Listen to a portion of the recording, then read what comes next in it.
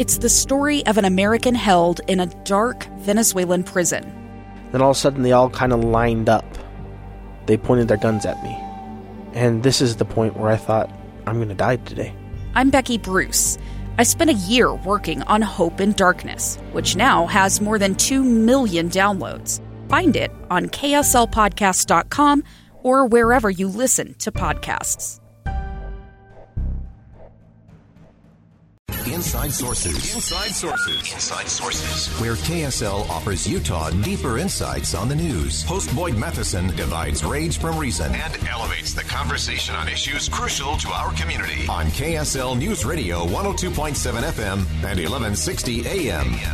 We're continuing to broadcast live from the Utah's Business Diversity Summit. It's part of the One Utah Summit series and an opportunity for businesses and community leaders to create a more diverse and inclusive workplace.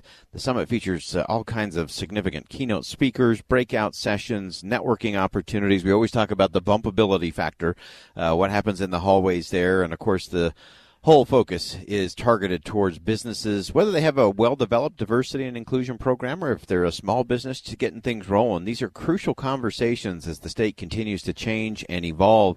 And one of those that we've been looking forward to talking to today, Riley Curtis is the Director of Community Engagement at U of U Health. And Riley, welcome to the program. Thanks so much. Happy to be here. Wonderful. Let's start with something that's happening on the west side in terms of a new hospital complex out in West Valley. And we often don't think hospital and equity in mind, but that's exactly what's happening here.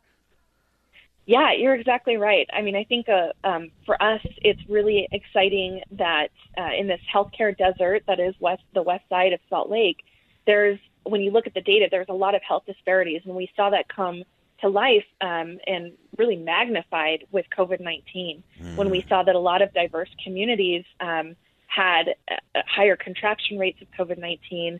They were dying at higher rates than the white population in the state. And we really had to reflect as health systems and as University of Utah Health, what are we doing to address these health disparities, and how can we do it in a culturally responsive way? And so the hospital is one example of what we're committing to this community to do better. Yeah, that's great. And tell us about the hospital complex itself. What will that be? What's the focus there? Yeah, so it's slated to open in 2027. And the work that we're doing right now is really this groundwork of building trust with these communities, recognizing that the west side of Salt Lake has 40% people who speak languages other than English in the home. 40% of the population just about is foreign born. And so we really have to think about how we build trust with the community and build this hospital in a way that they want to come and seek care here. Oh, I'm so thrilled that you're all starting with that whole concept of trust, because when it comes to healthcare in particular, I think that is such a vital thing. It's something we obviously saw many of these communities struggle with during the course of the pandemic, and even on a host of other regular health challenges that everybody faces. And so that trust is just such a vital part of it. And I think that fits in so well to what's taking place down here at Utah's Business Diversity Summit in terms of these conversations of how do we build trust, and what does that look like for our communities as we try to move forward, especially in an area like health? Yeah, exactly. And, there's so much work to do. I could talk to you for a whole show about all of the work that we're doing. But, I think a couple highlights is really looking at how we intentionally hire people from that community to work at the hospital when it's built 5 years from now. And that really entails education pathways into health sciences. And so we obviously are part of the broader university, and President Randall has committed to not just a hospital in this area, but potentially education campus, or at least partnerships with community on the ground to make sure that there's these strong education pathways so that these diverse communities and the West Side community has the opportunity to get towards education and to work at this facility and to give back to their community in a meaningful way. And so we're really excited to partner on all of these fronts. It's the story of an American held in a dark Venezuelan prison. Then all of a sudden they all kind of lined up. They pointed their guns at me. And this is the point where I thought, I'm going to die today. I'm Becky Bruce. I spent a year working on Hope in Darkness, which now has more than 2 million downloads. Find it on kslpodcast.com or wherever you listen to podcasts. Yeah, I love the vision that you're rolling out there, Riley, and I love what President Randall is doing. We often say that the day the journey begins is not the day the journey begins. And the fact that you're looking 5 years down the road of how do we have people prepared and on path so that they can work at that facility and be part of that community 5 years from now? That's vision. That's leadership in a pretty amazing way.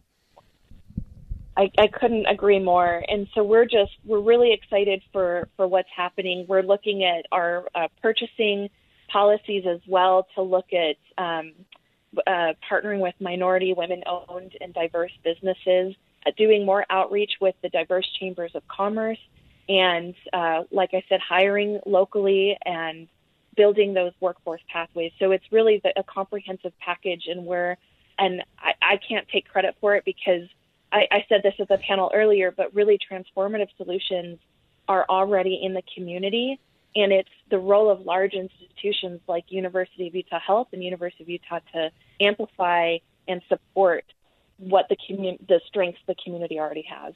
Yeah, and as you mentioned, you were part of that panel discussion a little earlier in the day at Utah's Business Diversity Summit.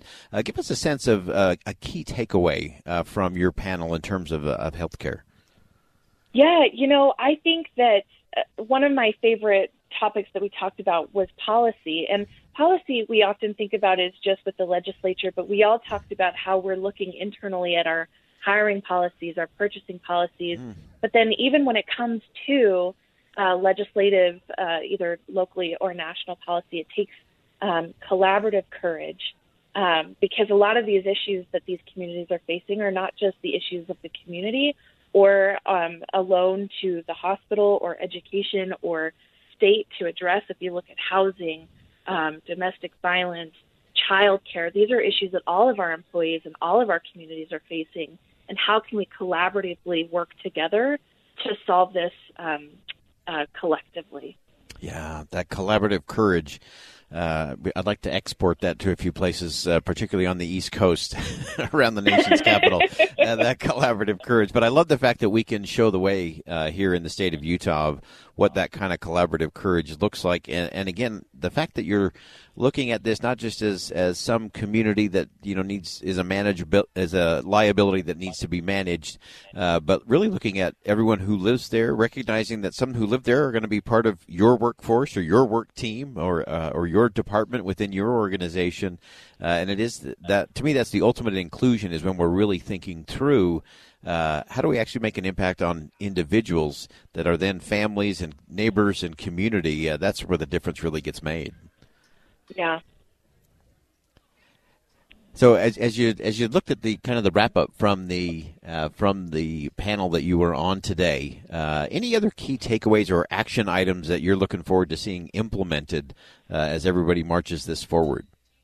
Oh my goodness. I just left that conversation and that panel discussion and all of the rooms today just feeling inspired that, Sydney, who's the director of the Black Chamber and was on the panel with me, she said, the narrative about Utah is that we're not diverse and that things can't happen here. But when I looked at that room today and saw how many people of color, how many women, how, young people in that room, like it just was a beautiful room. And I left feeling absolutely inspired that all of us are committed to working on this within ourselves and within our organizations and within the state of Utah. Oh, fantastic. And I may have you and Sydney come do a tag team show together because that is conversation worth happening right there. Riley Curtis is the Director of Community Engagement at University of Utah Health, was part of a panel discussion here at the Utah's Business Diversity Summit. Of course, that's part of the One Utah Summit series.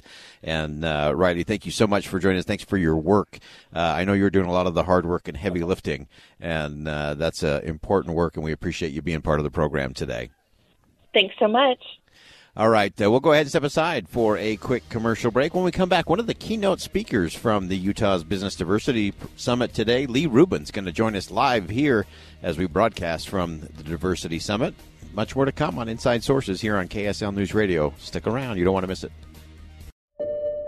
I'm Dave Cawley, investigative journalist and host of the podcast Cold. In October of 1985, a woman named Cherie Warren left work at a busy Salt Lake City office to meet her estranged husband at a downtown auto dealership. She never made it home. Cherie's car surfaced weeks later in Las Vegas. In the parking lot of a hotel casino. No one knows how it got there. Strange. It was strange. Both Cherie's estranged husband and her boyfriend raised suspicion for investigators. I kind of thought that he might have done something. But no arrests were ever made. In Cold Season 3, we dig into double lives, make new connections in the case, and examine the difficulty raised by reasonable doubt. We want answers just as much as anyone else. They have creeps like that now too, so nothing's changed. That's the new Cold Season 3, The Search for Cherie, now available anywhere you get your podcasts.